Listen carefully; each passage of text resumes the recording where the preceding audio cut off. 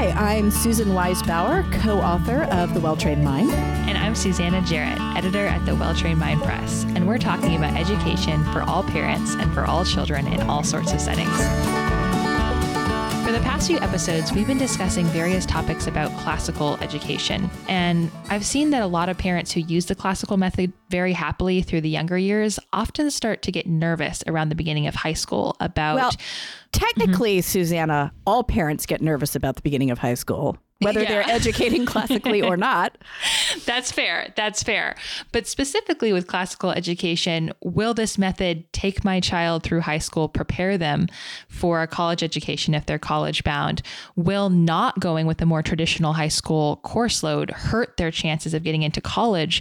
And how can I make a classical education align with college entrance requirements? So we're going to talk about this today. We're going to address those concerns as we talk specifically about high school education for your college-bound students. And I feel like maybe we should actually start out with a disclaimer here. A disclaimer or warning, little tiny piece of advice that I always tell parents as they're looking at colleges. And that is, there are so many good colleges in the United States of America. There are so many. So I live in Virginia, and very early on, I told my kids, you can only go to a college that I can afford. So state college or another private school with a scholarship, but it's got to have to be one of those two. And as we started looking around, I realized in Virginia, we have 10 at least amazing public universities. Yeah. Probably twice that many small private schools that offer a great education. So I would say that my number one thing as we start talking about applying to college is do not get stuck on any particular school. Do not do it. Not even a handful of particular schools. Be willing to look widely at all of your different options, because some kids are going to be better off at a small school with personalized attention. Some kids are going to be better off with a larger school where there's lots of opportunities. Depends on the kid, depends on your financial situation. But the worst thing you can do as you're preparing for high school with your homeschooled student is to get stuck on them getting into any particular school, because we're going to give you lots of great advice. Right, Susanna? Right. Yes, we got lots of great stuff. I believe so. Lots of great stuff planned for you. Yeah. But there is nothing that we can tell you that's going to, quote unquote, guarantee admission to any particular school. And that's just because you don't know what they're looking for. Their standards change year to year. It depends on everybody else that's applying. Just don't get stuck. So yes. I just wanted to say that. I absolutely agree. And I will say I was that student in high school who was really determined to get into a quote unquote good university. And the older I got, and looking back on my college experience, I realized finding the right program for me, finding the right spot at my university was more important than getting into the most prestigious university I could get into. And that really impacted my education. That I actually switched universities halfway through, but at the slightly less prestigious school I ended at, finding the right people, finding the right program was so much more beneficial to me than being at the fanciest college I could get into. Well, and from my experience, my undergraduate degree is from a really terrible college. I'm not even... shall not be named. The college that shall not be named.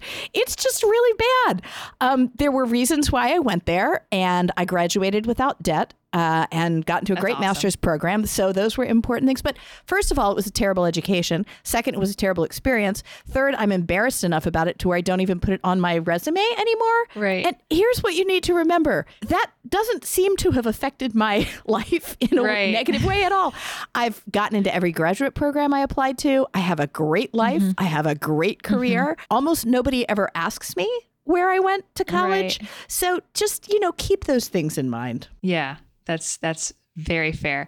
So before we begin talking about classical education in the high school years, I think we might have to start with the rhetoric stage. Indeed. The classical method is split into grammar, logic, and rhetoric stages. The rhetoric stage aligns largely with the high school years, but can you tell us a little bit more about what we're looking for with the classical method rhetoric stage education? Sure. Well, there are a couple of ways in which the rhetoric stage doesn't really line up with what you would think of as a sort of like a traditional traditional American four-year high school program. So the rhetoric stage has these two important characteristics. And if you haven't heard our earlier podcast in this series about what is classical education, you might want to go back and have a listen. But the rhetoric stage is characterized by this increasing focus on learning how to write and speak with force and originality. So the high school subjects are continually asking the student to look at the information, synthesize it, and develop an opinion about it. Now, that's all great. That works out just fine for your standard, four-year high school progression. But also in the rhetoric stage, students are encouraged to develop a specialization. That is to spend more time and energy on things that they're passionate about and on subjects that they just doesn't really light their fire. Doing, I don't know if I want to say the bare minimum, because bare minimum sounds like you're basically not doing it, but doing less in those areas where they're not interested. So if they're very STEM oriented, then maybe not spending 20 hours a week doing a combined history and great books course. If they're very humanities oriented, maybe not doing math past algebra 2 even, in order to give themselves space to really focus on what they love. Now, the problem with that is that a lot of rhetoric from college admissions officers emphasizes that kids should do as much as possible in every single field of study in order to be competitive with college admissions. And that kind of runs up against this particular goal of classical education, which is giving yourself space to develop a specialty. And, those of you who are grown-ups know this. The only way you can develop space is by not doing something else. Right. Yeah. So you have to be a little bit brave with classical education in high school. You have to have the courage to allow your student to not do pre-calculus and trigonometry if that's just not their jam, so that they have space to learn Gaelic, for example. I'm speaking from personal experience here. What you should remember is that colleges see, I'm going to say, hundreds of thousands of applications from what we would call quote unquote well-rounded students who have done 4 advanced years in every subject. Right. And they start to look pretty indistinguishable from each other. Pretty much the same. And there are so many great colleges out there that are looking for students who have a passion, because what they want from their freshman class is a kid who's going to come on and be like, I am going to organize an ecological theater company. Right. Right? Because that's what makes the university interesting. And those kids are the ones who've been allowed to have a little bit of space. So that kid that comes on and wants to organize an ecological theater company probably didn't get past algebra 2. I know I'm stereotyping. Right. But that's so true that, you can get caught up in this idea of, I want my student to do everything. I want it to be very traditional. But I do think that colleges, they can't help it. A college admission officer can't help but be surprised and interested in a student that's a little bit different. And I heard so much when I was in high school. There were particular colleges I would read online and they'd say, oh, they're anti-homeschooling, shouldn't even try. And then I applied and had no issues. I had very positive experiences. So if you can tune out the chatter and allow your students to become really interesting individuals, which is what the rhetoric stage is all about, it's going to benefit them in the long run. Even with college admissions, I think it ends up being an advantage for them. I couldn't agree more. And on that topic, I just would like to say something about how, quote unquote, elite universities get the title, quote unquote, elite. Elite has a single meaning. It means that they only admit a tiny percentage of the students who apply. That's it. That's what it means. So if you're an elite school, the way that you maintain your eliteness is you encourage all sorts of students to apply, even if you know you're not going to admit them. You've got to get those numbers up. You have to get all of those applications in order to keep the title of elite. So a lot of the advice about, the students got to do AP courses in every single subject in order to even have a chance of getting into college is actually propaganda put out by these quote unquote elite universities. Interesting. Because it looks good for them if they can reject a student with a 4.5 grade average and all APs. It helps them. Yeah. It doesn't help you. It doesn't help the student. Right. It doesn't help the parent. So these are all things to keep in mind.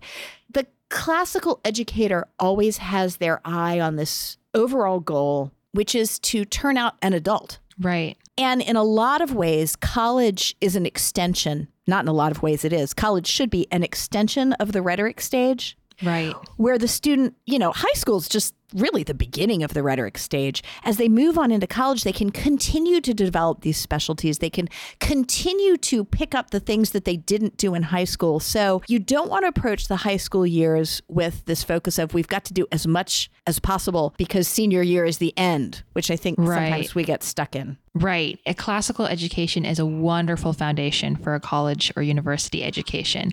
And I think the short answer to the big looming question is that, yes, you can get into the right college for you if you continue your classical education through high school. But one of the things we want to talk about today are some things to keep in mind as you're charting that course through high school. And we have 7 tips for just managing that and making sure you're making that process as easy for yourself as possible. I was going to be really impressed that we had 7 tips because it's like so biblical, but we actually have 8. Oh, we have 8. We added one. I was going to say, 7, lucky number 7. Okay. Whoops. That's great though. That's great though. So we have 7 and a bonus tip. Let's go. I like that. 7 plus. All right. Well, start with number 1, Susanna. All right. So our first tip is to identify a range of potential colleges for your student, working with them, of course, on this. Check in with them.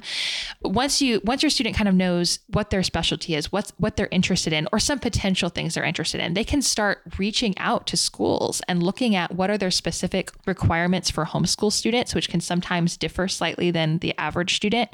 You can reach out and find out what their requirements are as far as transcript, which we'll talk about a little bit more in a minute, but it's not too late to do it if you haven't done it already, but it's a great foundation for the rhetoric years to know what the goal is and kind of look at the range there and know how to chart that course from there. Absolutely agree. And, one of the, we should take advantages of the pandemic whenever we can find them. One of the advantages of the pandemic is that homeschooling for 3 years or so became a lot more common. So there are many more colleges that now have actual written requirements for here's how you submit your homeschool information. So that kind of has actually opened up the doors a little bit for homeschoolers. Right. Which is a good thing.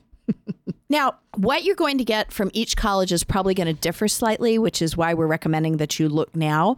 But there are going to be some things that are standard across the board. So we're going to start with something really exciting, which is getting credits on a transcript. Woohoo! Woo! So first, let's start. This would actually be a good place to say that because I get this a lot from parents if the kid's in elementary school or middle school. What sort of records do I have to keep in case the kid wants to transfer back into a public or private school? And I always say, you don't have to keep any records at all. Right. Elementary school and middle school, you don't have to keep a transcript or any sort of list of what they've done because if they transfer back into a public or private school, it's going to be through testing. Public and private schools always test their incoming students because they're coming from all over the place. If they're not homeschooled, they're from a school in a different state, they have no idea what they've learned. So you don't really have to worry about that for elementary and middle school. For high school, you actually do. So we're going to put some of this information in our show notes so that you can refer to it. But here's what you have to keep in mind. Typically, a student has to fulfill a number of what are called credits in order to graduate from high school. And this is important to keep in mind. 1 credit of high school equals 120 hours of work. 120 hours of work. You need to keep that in mind because typically homeschool students, particularly those who are doing classical methods, are putting a lot more than 120 hours into their literature, into their science and lab, into their language arts. I encourage every student and parent at the beginning of the high school years to get into the habit of keeping sort of just a little journal of when I started working and when I stopped working, just to keep an eye on how many hours per year the student is spending on a subject. You may find that they're only spending like 90 hours, in which case you need to stop and think about, should I really, give a high school credit for this? Right. I think it's a lot more typical of homeschooled kids, particularly those in a classical curriculum, that they're spending more than 120 hours. And you don't want that time to just disappear, right? Yeah. So if the kid is spending 160, 180 hours on a subject, you can give them a credit and a half or an honors credit. You can note that somehow. So my number one tip as we start talking about transcripts is just keep an eye on how much actual physical time. Is physical time an actual thing? You know what I mean? Right. It's a nice gauge to have. We're not going to do astrophysics with space-time and if it's physical, but...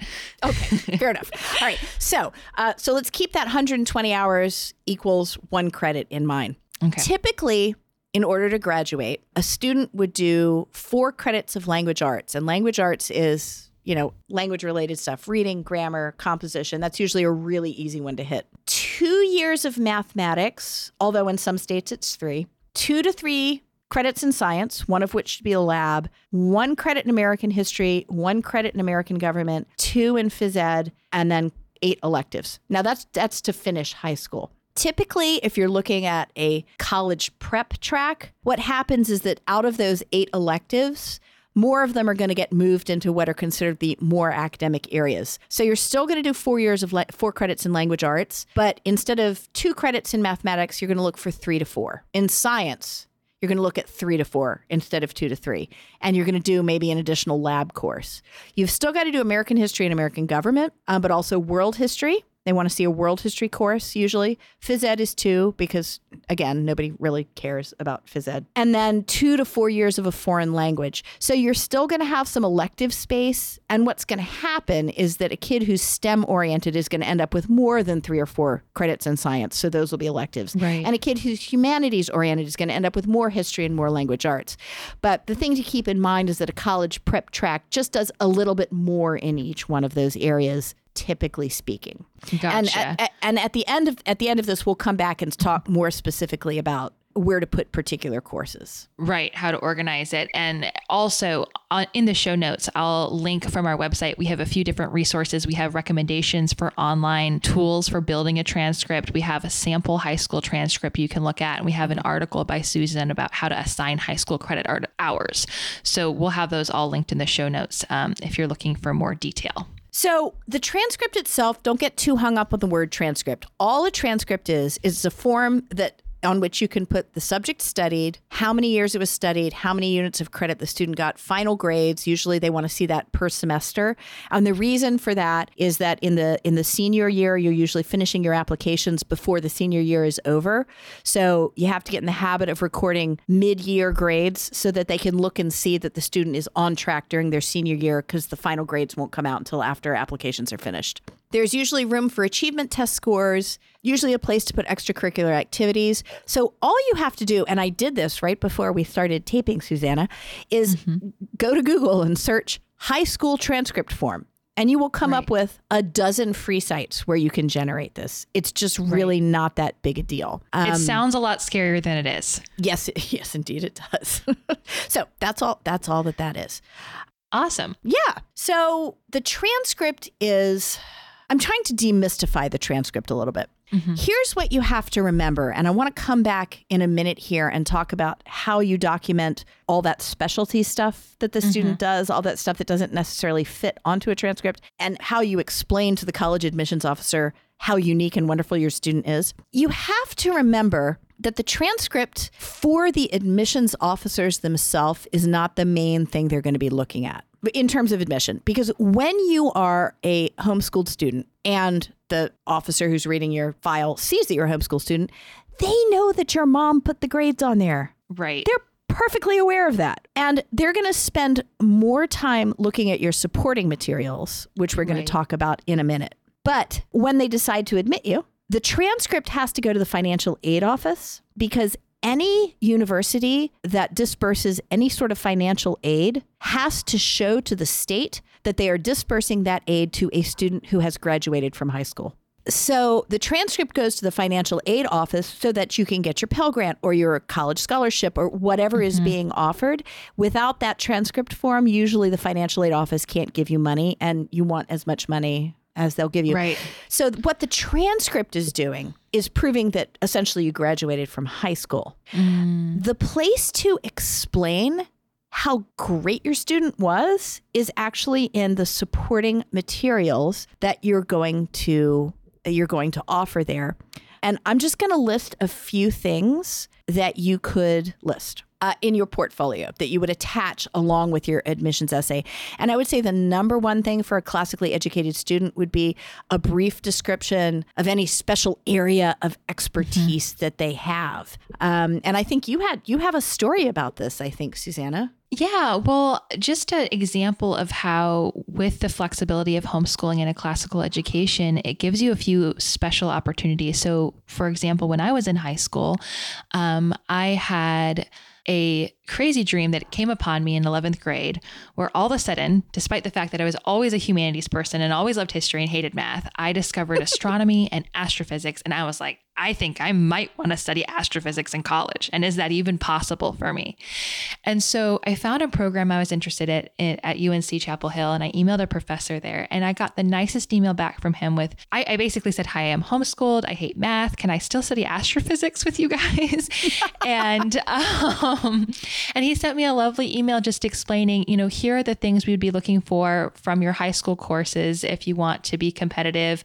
And it just gave me a course to understand, what it would take. And it was really helpful. I still ended up studying history, but I love astrophysics on the side. It was just nice to have that information. And it's something I would really encourage students to do, is to reach out to colleges and programs they're interested in within their specialty, or even something they're thinking about specializing. I ended up changing my mind, but even the things that they're thinking about and getting that expert advice. Well, and this is such a great point, Susanna. This ought to be, for a classically educated student, this specialization should be the strongest point of their application. Right. Here's something I'm interested in. Here's how I've done it. I've reached out to these experts in the field. That's always very impressive, because a lot of high school students don't have any idea how to reach out to experts in the field. Right. If you're the parent sort of shepherding the child through this, then dismiss from your mind the inevitable question, which is, yes, but is this really what they're going to end up studying? Right. As Susanna's story illustrates, probably not. I mean, everybody changes their major in their sophomore year. Sometimes I changed my major in my sophomore year 5 times. I was a math major for like 10 days. Oh, wow. Impressive. I was. Anyway, so don't worry too much about that. When a student develops an expertise in some area, a specialty, they are developing skills that will then help them turn and develop another specialty. It's not the set of tools that you use when you get good at something don't go away when you change fields. Right. If I can quickly add, my sister and I did National History Day together, my senior, her junior year. We had such a great experience with it. I ended up studying history moving forward. We made a documentary. We interviewed Holocaust survivors. We interviewed professors from our area. We learned so much about video editing. I mean, we just dove into this project, and we were talking about passive acceptance versus peaceful resistance in Nazi Germany. We ended up finding a woman, an old woman then, but a young woman in that time, who lived in our neighborhood, who'd been in the Hitler Youth, who was willing to talk to us about that experience. My goodness. I mean, it was just an insane project. We spent like 2 years on it, and we loved it. And my sister is now she's the founder of a startup in Silicon Valley, but she still sees that project as like the catalyst for her academic life, because even though it was totally about history and not about what she's doing now, which is computer science and ed tech and all this stuff, just the drive that she discovered during that time pushed her into being interested in so many things that led to where she is today. And that is the perfect illustration of what we're saying here. Yeah. So this can happen. Okay, so brief description of any special area of expertise. I'm going to list 5 more things that you could include in a portfolio. And remember, these are things that are going along with the transcript to explain how your classical education in high school was wonderful. And you would not include all of these, okay? So I'm going to list them all, and then I'm going to give you a couple of caveats. So second thing, a narrative description of the high school studies written by the student. Here's what I did every year. Here's the part that I had in selecting it. Now, this would be, of course, if your student was, engaged enough to help choose the courses. This is for a student who was really personally invested in the high school experience. So a narrative description of the high school studies written by the student. A reading list, third, of all significant books read. Something to just keep a record of as they go. A lot of students, believe it or not, don't read. So a list of here are the books that I read can be really impressive. Fourth, at least one writing sample. So this would not be the essay that you write that the college assigns to you, but just like a 3 to 5 page excerpt from a paper that they did, which was particularly profiles their skills and their voice. Fifth, a description of any academic contests and honors that they might have completed, they might have received. And then finally, descriptions of any apprenticeships, internships, or interesting work experiences. And we've just got to say here, that doesn't mean retail jobs or fast food jobs. Nothing wrong with those. But these would be work experiences that really somehow engage the student's interest. So you can add these things to your college application. So here are my 3 caveats for you. Number 1, not all of them. Okay, pick and choose the one that best profiles your student. Number 2, make sure that you don't send more than, I would say, 10 pages, and that's a lot, maybe 8 pages of supporting material, because the poor college admissions officer has got to plow through all of this. Right. And then number 3, just make sure that it's as readable as possible, like put on the top of each page, here's what it is, double space, nice margins, so that the poor officer who's read 3,000 applications before he got to yours doesn't want to rip his eyeballs out. Right. That makes sense. Yeah. So portfolio, and then we're going to come back again to this at the end of the episode here. But the portfolio is the place where you explain what was different about your kid's high school study. So, for example, if your high school student did a combined Great Books and History course, which we describe in the Well-Trained Mind, you don't want to put on the transcript Great Books and History 2 credits. Because that's not going to make it clear to the officer that they've got that world history credit and they've got that language arts credit. What you're going to put on the transcript is language arts, world literature, 1 credit. History, world history, 1 credit. And then in your portfolio, in that like narrative description of the courses, is where you're going to say, we did our literature and history together as part of a combined course. Describe, what you read and how you did it. Remember that transcript is to reassure them, and the portfolio is to impress them. So if you can keep those things in mind, you'll be all right. Awesome. And we'll go through quickly at the end a subject by subject review of what that might look like using a classical method and how to align that with the transcript. And we'll be right back. The Well-Trained Mind Academy, founded by Susan Weisbauer, offers live online instruction and classical teaching methods that fit your students' educational plan. Our instructors are highly qualified in their fields and have years of experience in teaching, tutoring, and homeschooling. We work closely with students, parents, and instructors to create an educational environment that fits the needs of each family. From calculus to Japanese to essay writing to medieval history, the Well-Trained Mind Academy offers 150 courses for grades 5 through 12. Visit WTMacademy.com to learn more.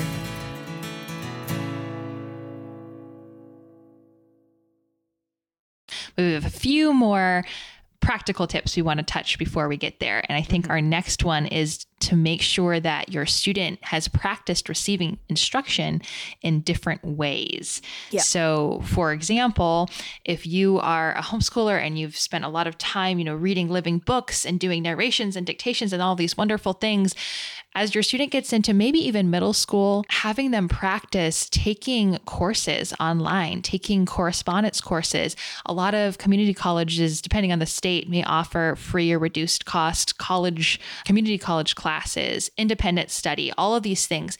It's preparing your student for college by having different teachers than you. And high school is really the perfect time to do this because you're going to start getting to a point where your high schooler might be advancing to a level that you're either not qualified or just not comfortable teaching. It's one thing to teach middle school math, but it's another thing to go back to algebra 2 or calculus and try to teach that when you haven't done it in so long or it wasn't ever really your thing. So it's a great time to branch out and invest in letting your student learn from others.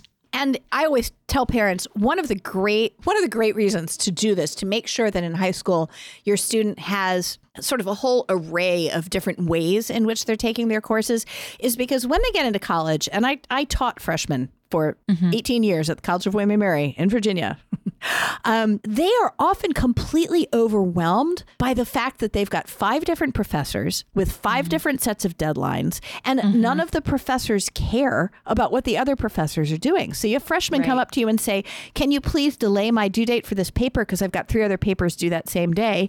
And to which you kind of have to say, no, right. Can't really do that.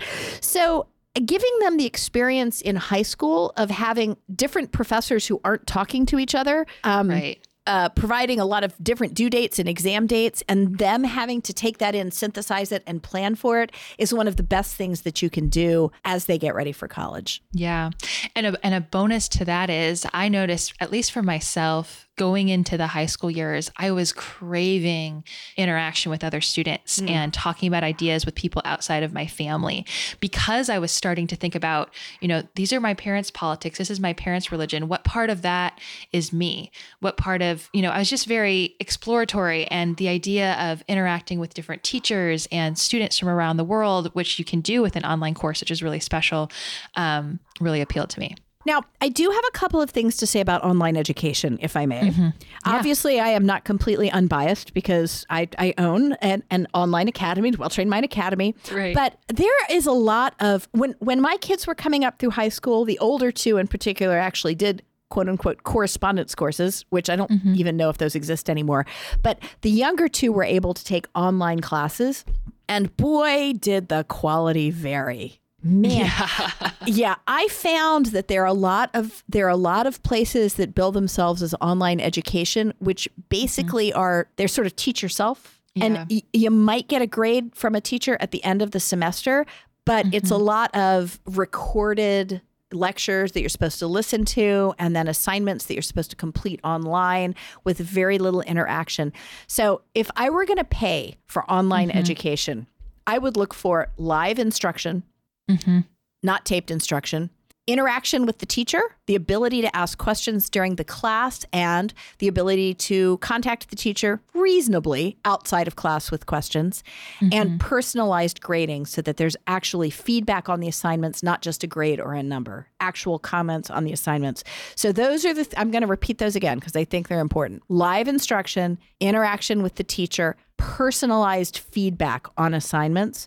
If you don't get those 3, I wouldn't pay for the online instruction. Yeah. I'd look at community college instead, or asking if you can take a class at a local high school or private school. Yeah. And unfortunately, it is something, especially with the online component, where you often get what you pay for and have to, if it's something you're interested in, prepare for to invest in, because a lot of those free courses do not include any type of feedback from an instructor. I did a few online college courses, which I enjoyed, but it wouldn't really qualify as, it was pretty much the same as homeschooling. I had the materials provided online and I just went through them. Yeah.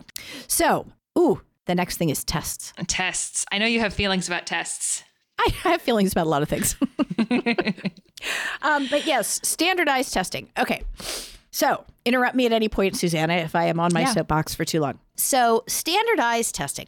So the first thing to sort of distinguish in your mind is that there are 2 kinds of standardized testing for high school students. The first is what I would call admissions testing, and that is tests that a college gives to rank your student against other students who are applying. It's completely a Hunger Games kind of thing. And then the second is achievement testing, which shows that your student has reached a certain level in any particular subject, which for homeschool students can be a really important thing to do. So let's pull those apart for a minute, and let's start out with admissions testing. Admissions testing, 2 big ones, SAT, ACT. SAT and the ACT are supposed to predict how well the student will do in college. Right. This has been repeatedly proven to be untrue. In addition, many colleges post-pandemic, and I don't know when you're going to be listening to this podcast, so just put a big asterisk around everything I'm about to say, because this is when we're taping in the summer of 2023, and this landscape keeps changing. Sometimes week by week it keeps changing. But at the moment, many, many more schools are going admissions test optional. Right. I think this is a super healthy development. Again, it has not been shown that these tests actually do predict college success. All of these tests have certain cultural biases, which allow students of certain economic status and race to automatically gain points over students who do not have that same background. And these tests are a huge moneymaker for the organizations that provide them. So I'm a massive skeptic when it comes to the usefulness of admissions tests. Can I add one little caveat there, which is that if you're looking at a school that still uses what may very soon be these outdated tests, one advantage you have as a homeschooler is that what I found is that I took the SAT, not the ACT, but the SAT really tracks how good you are at taking the SAT.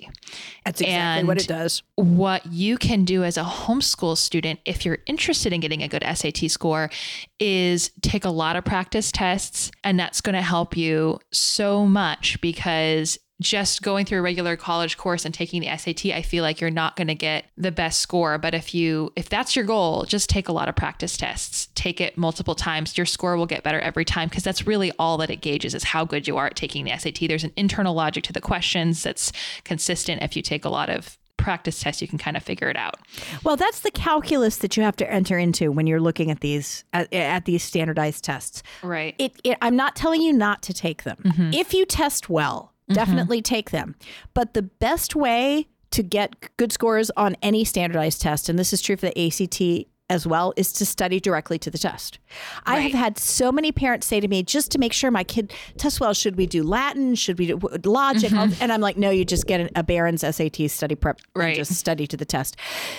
That's fine. There's nothing wrong with studying to the test. It's just that the time that you put into studying to the test could also go somewhere else more interesting. Right. So one of the reasons why at the top of the episode we suggested that you look at all the colleges you might be interested in and see what their requirements are is that if you've got a list of 12 colleges that you might apply to and none of them require the SAT or ACT, I wouldn't do it, to be honest. Right. Now, if you've got 3 schools that don't require it and 9 that do, well, then yes, probably you want to keep that door open. But again, only if you've got a student that isn't freaked out by standardized tests. You know, if you've got a kid that just absolutely freaks out at the sight of the bubble sheets. Actually, I think they're all online now. I'm showing my age there, Susanna. I was still filling out bubble sheets, and it wasn't that long ago. So things have changed fast. I think the SAT only went all digital as of this year. So anyway, just think about your options. If you do take the SAT, just a few things. Take the time to study directly to the test.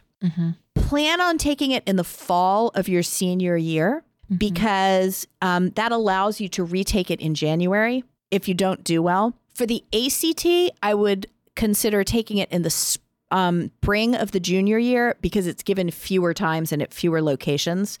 So if you need to retake it in your senior year, you just want to give yourself space for that. And if you're only going to take one, which I would highly suggest, the SAT is more widely accepted. So we'll put the links in our show notes. You can find out all about also these tests keep changing what they offer and what the sections are. So I'm not even going to tell you about them. You just need to go look at the most recent description. The SAT website is satsuite.collegeboard.org/SAT. We'll put that in the notes. ACT is easier. It's just act.org. Now, this is also something which might get outdated quickly, but I'm going to say it. There's a third test which has been offered to students who are following a classical education, and that is the Classical Learning Exam. You can find out more about that at cltexam.com. Classical Learning Exam. You might expect me to be really excited about this test, which is offered as an alternative to the SAT and the ACT for classical educators.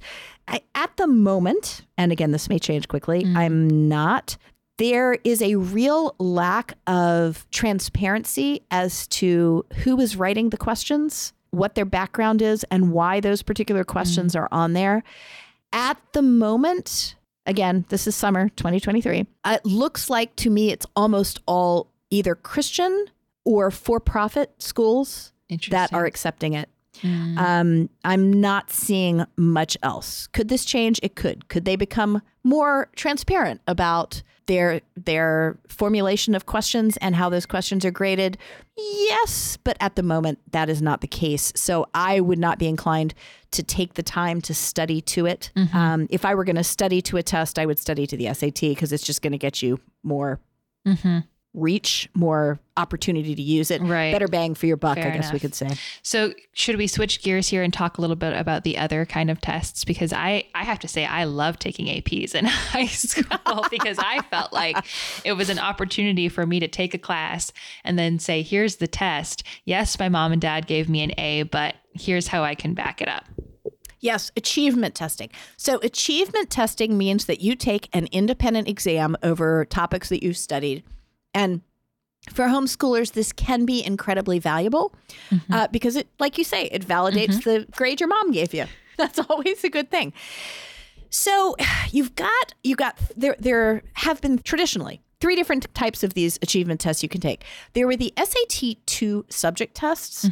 I took a bunch of those. They were super useful. They've been discontinued because they weren't profitable for the SAT people. Yikes. Which kind of sums up the whole testing environment right there. Right. But anyway, no more SAT-2 subject tests.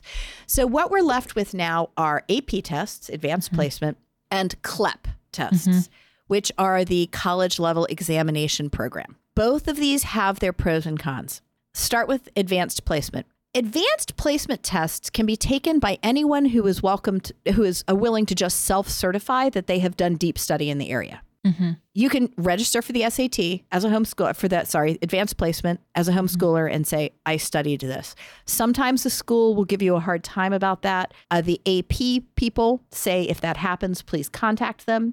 They want as many people as possible taking the AP tests. Guess why, Susanna? Oh, I wonder if it has something to do with money. It might indeed. So they want you to take it and pay the fee. Now, here's the thing to keep in mind about an advanced placement test. An advanced placement test is very what I would call course focused. That is, you can prepare for an AP test by following the syllabus for an AP course. You cannot prepare for an AP test by simply studying widely in the area. Right.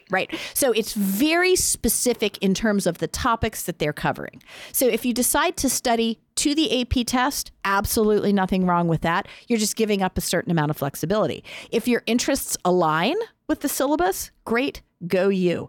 But do be aware that if you're going to prepare for an AP test, you're putting yourself into sort of, like you're choosing to put on a certain straitjacket. Right. That's absolutely the case. And it can be an advantage if say you're really interested in getting AP credit. And by the way, those AP credits and in some cases CLEP credits count as college credits later on. So they can. We're going to talk about that in a minute. They can. I think APs are more widely accepted than CLEP. But anyway, with the AP test as a homeschooler, if you do choose to go that route, say you're doing the AP American History test, you can no longer just study American history however you would want to do it. But if you take that syllabus and you study it as a homeschooler, you have a major advantage because I remember when I was studying it and my friends were in public school taking the class, they were spending a few hours in class doing stuff they didn't feel like was relevant to the test and then going home and doing 4 hours of homework and then studying for the test. Whereas my study was so much more streamlined.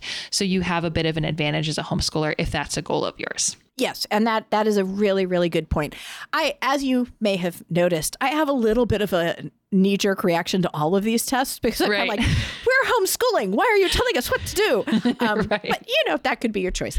Okay, so that's AP tests. CLEP, college level examination program. That actually is more quote unquote general knowledge than the AP. So if you've done just a little bit more of a free ranging directed study, you can take the CLEP course just to see how you do. And if you get a great score, here again, that validates your transcript grade that your mom wrote in. But here's the thing to keep in mind with both of these. And this goes back to your point about college credit, Susanna. There's a bit of a misapprehension about this. No university has to give you college credit for an AP or CLEP exam. That is totally up to the discretion of the university. Right. Sometimes you can get college credit for it. I hate to tell you this. Guess what? I'm going to tell you something about money. Sometimes a college will give you a college credit for a CLEP or AP score, but you still have to pay the tuition for the class that you're not taking. Oh my. That's actually a pretty widespread practice. Well, if you think about the college Right. exists as a credit granting institution and they've got costs. So if you're going to get a credit, they're going to charge you for it. This seems like a Right. bad deal to me, to pay for a course that you didn't actually take. Right. Right. Probably just be aware, because I've heard a lot of misinformed rhetoric about this, how you can go into college with all these CLEP and AP credits and go in as a junior. Well, not generally, no. That's Right. not the case. That doesn't do the college any good, right? Right. What is more likely is that the college will let you skip freshman orientation courses and go into a higher level. Right. Which can be incredibly valuable, don't get me wrong. But just don't spend a lot of money on AP and CLEP tests thinking that you're going to get college credit for them, because that Right. is actually, it has been less and less likely to happen. That's interesting. Yeah. But I will say there's still an advantage. For example, let's say you love English and you take the English AP, and then instead of going into English 101 as a freshman in college, you get to go to English the next level up. And English 101 is going to be super boring for you because it's a review of high school level English for the most part. And English, the higher level course, you get more freedom to choose and is going to be maybe more interesting for you if you are already interested. So I always encourage people to take the APs. If they do APs, take it for the subjects they're already really, really interested in. And that way they can potentially level up when they get to college. Absolutely. Absolutely. So, we've been talking for a long time, Susan. So before we're going to do a quick wrap up with our subject by subject overview. But before we do that, let's just run through our last points here. So we've got make sure your student practice is using a checklist and a planner. Oh, yeah. It is this is one of my favorite parts about teaching in a Montessori school for a while. In middle school, they give students a checklist with all their work for 2 weeks. And then every day you start morning meeting with every student opens their planner. They review all the coming deadlines. They make their own plan for the day. And that allows them to start practicing those executive functioning skills of here's my plan for how to get something done earlier on. That is a huge, huge help for folks who are college bound. And I would say, as a homeschool mom, I'll speak to all the homeschool moms. It's so easy, particularly if your college bound kid is your oldest and you've got a bunch of younger kids in the house. It's so easy to just turn into the family brain and organize everything for everybody and tell them what to do. And you've got to give that high school kid a checklist and say, you figure it out, you organize the day, and be a tiny bit hard-hearted, as in, if it gets to 10 p.m. and they're like, I still have all this work to do.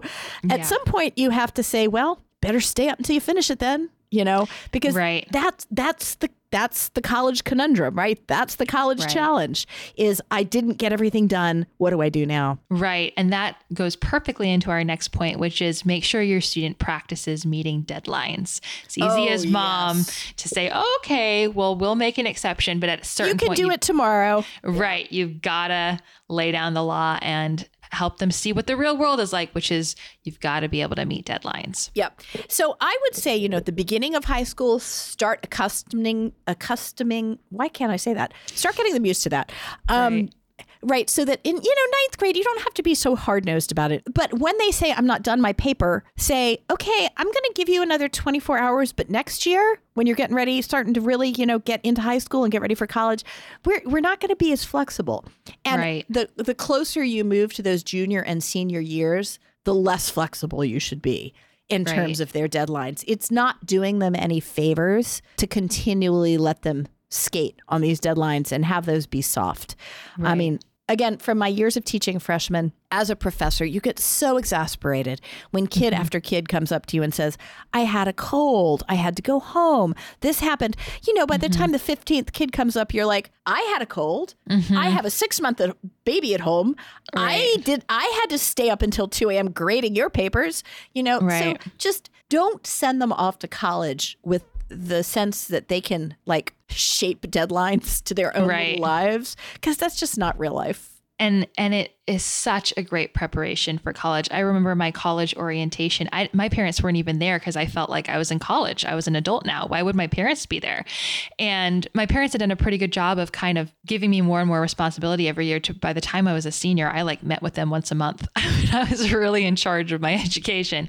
And I couldn't believe at college orientation, they were saying, parents check in on your kids. And I was like, what do you mean parents? We're all adults here. But it will give your kids a huge leg up if they've got that practice going in. And just to go back to something we said earlier, if kids are taking online classes, just resist the urge to intervene. If they tell you they need an extension, say, talk to your professor, talk to your teacher. Don't ask me. Just get yourself out of that position. Yeah. All right. Last thing before we do our subject by subject overview. And this is just something that most people don't think about. Start collecting letters of recommendation when your kid is probably junior. In high school. Here's what I mean by that. If your kid takes an online course, a community college course, works with a tutor, does something that's significant with another qualified teacher, if they got something out of that course, if they got along well with the teacher, ask the teacher at the end of the course to write a recommendation on the spot. If you come back to them, and again, I'm speaking as someone with a lot of teaching experience, if you come back to them next year with the best will in the world, they're not going to remember details about the student. They just, we just don't have the brain space. Ask them for a recommendation. Tell them you want to put it on file for college admissions applications. Tell them that you need an open letter so that they know that you're going to read it. Right. If they don't feel like they can give it, that's absolutely not a problem. If they do give it, it's really nice to send them like cookies or muffins or something just as a thank you. Because writing a recommendation takes brain power. It's work. It's work to do. But collect those and put them in a file so that when you put together that college application, you don't have to suddenly think, okay, who do I need to contact? Will they remember my student? What's the deadline? Are they going to have time to do it? That's just stress that you can let go of by preparing ahead of time. Right. I wish I had that tip when I was in high school. I loved putting together my application. I could pull this, I could pull that, I could write that. But then I got to recommendations as like, I can't control this and I don't know where to go. Mom can't write me a recommendation. Dad can't write me a recommendation. And I haven't taken an online class for a long time. So that is an awesome tip to keep in mind. Well, and remember, if you ask for it as soon as the kid has done the course, you're avoiding what I would call the recommendation hell, which is, again, as a college teacher, there are certain times of the year when all of a sudden 25 different students are asking you to write a recommendation. And it's very hard at that point to make them sound sincere and personalized and genuine because you're just really struggling to get it done. So yes, think recommendation. Awesome. All right. So we have been talking for a while. Let's move into our wrap up. We've talked about classical education in the rhetoric years, and oftentimes classical courses look a little different than a traditional course. So we're going to go through really quick and kind of talk about how do I align that classical course with a high school transcript. Right. So let's start with language arts. Any rhetoric and composition courses are simply a language arts course. Students will probably also be doing a literature course, which is another language arts course. So it's really typical. High school students generally end up with 2 language arts credits most years because they're taking composition and then they're also taking literature. Grammar also counts towards language arts. So if it's a combined grammar and composition course, that's fine. So grammar and composition, 1 language arts credit. Literature, 1 language arts credit. If your student is doing a great books course, I would list that as world literature. World literature 1, world literature 2. At some point, if they have read the classics of American literature, I would pull that out and list it on the transcript as American literature. I mean, just even if they did it in the same year as world literature, as long as you're making sure that they have put in the appropriate number of hours for each credit, I think it can be useful for the college admissions officer to look at the transcript and see, yes, they did actually do American literature. That makes sense. A reality of admissions. Same thing with history. If you're doing a world history course, list that as world history. If you do 2 years of a world history course during which the student does world history and American history combined, because you're doing what we recommend in the Well-Trained Mind and studying the history all around the world, I would on the transcript list World History 1 and American history. American history is one of those things that they're going to look for on the transcript because it's a requirement in most states. So again, if you did over 2 years, you did a study of world history that included American history, you explain that in your portfolio. On the transcript, you put world history, 1 credit, American history, 1 credit, to make sure that they just check that box. You may prefer to just do a more traditional U.S. history and U.S. government cycle instead of maintaining the 4-year history cycle. But if you do want to keep that 4-year history cycle, just make sure that on the transcript, it reflects the fact that they have studied those foundational American history events. Same is true of American government. I actually think it's probably simplest for most families to just schedule a 1-semester. U.S. government is really just a 1-semester course. Just get a U.S. government textbook, go through it, enroll them in a course, and just do it. If you follow the outline that we have in the Well-Trained Mind, you do go through all of the founding documents of American government. So that is actually covered. And here again, though, you would need to break it out on the transcript, because whoever's looking for, did this kid finish high school, is looking for the words American government on the transcript. Right. That makes sense. Again, and then you explain in your portfolio, we did this as part of an integrated history study. Absolutely not a problem. Science, just make sure you keep an eye on that lab component. States generally have been moving towards more lab requirements. Gotcha. 2 is probably the minimum that you want to aim for. So whatever science course you're doing, a lot of online courses now have a lab component. Certainly community colleges do. Look for 2. 3 is probably safer, but definitely look for 2. And then the foreign language requirement, this will be my last soapbox. If your student does not have access to regular conversation with a native speaker, they will not learn how to speak the language. Right. It just doesn't happen. If that's the case, I would highly recommend doing Latin, Greek, or Hebrew, which are languages that you read. Right. If you do have access to a native speaker and a way for the student to practice, that's the language you should do. Just because you're doing classical education. I've had so many parents come up to me and say, well, I really want to do Latin, but my husband speaks Spanish. I'm like, do Spanish. Why are you asking me this question? Right?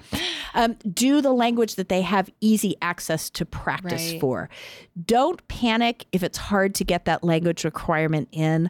A lot of students end up doing it in college. You have to do it before you could finish college, but you don't necessarily have to have it in order to have a competitive college application. Oh, mathematics. I forgot I had a thing to say about math. The 3 high school required high school courses are Algebra 1, Geometry, and Algebra 2, usually taken in that order. If your student is a little slower on the developmental side and doesn't get to pre-algebra until 9th grade, that's absolutely fine, but you can't give high school credit for pre-algebra, even if it's taken in high school, because it is just not considered a high school level course. On the other hand, if your student takes Algebra 1 in 8th grade, you can give high school credit for that, because the assumption is that they're covering the same amount of material that a 9th grader would be covering. It's Algebra 1. It's the same for everybody. For other courses, if a student takes it in 7th or 8th grade, even if it is high school level, I hate to tell you this, but you shouldn't give a high school credit for it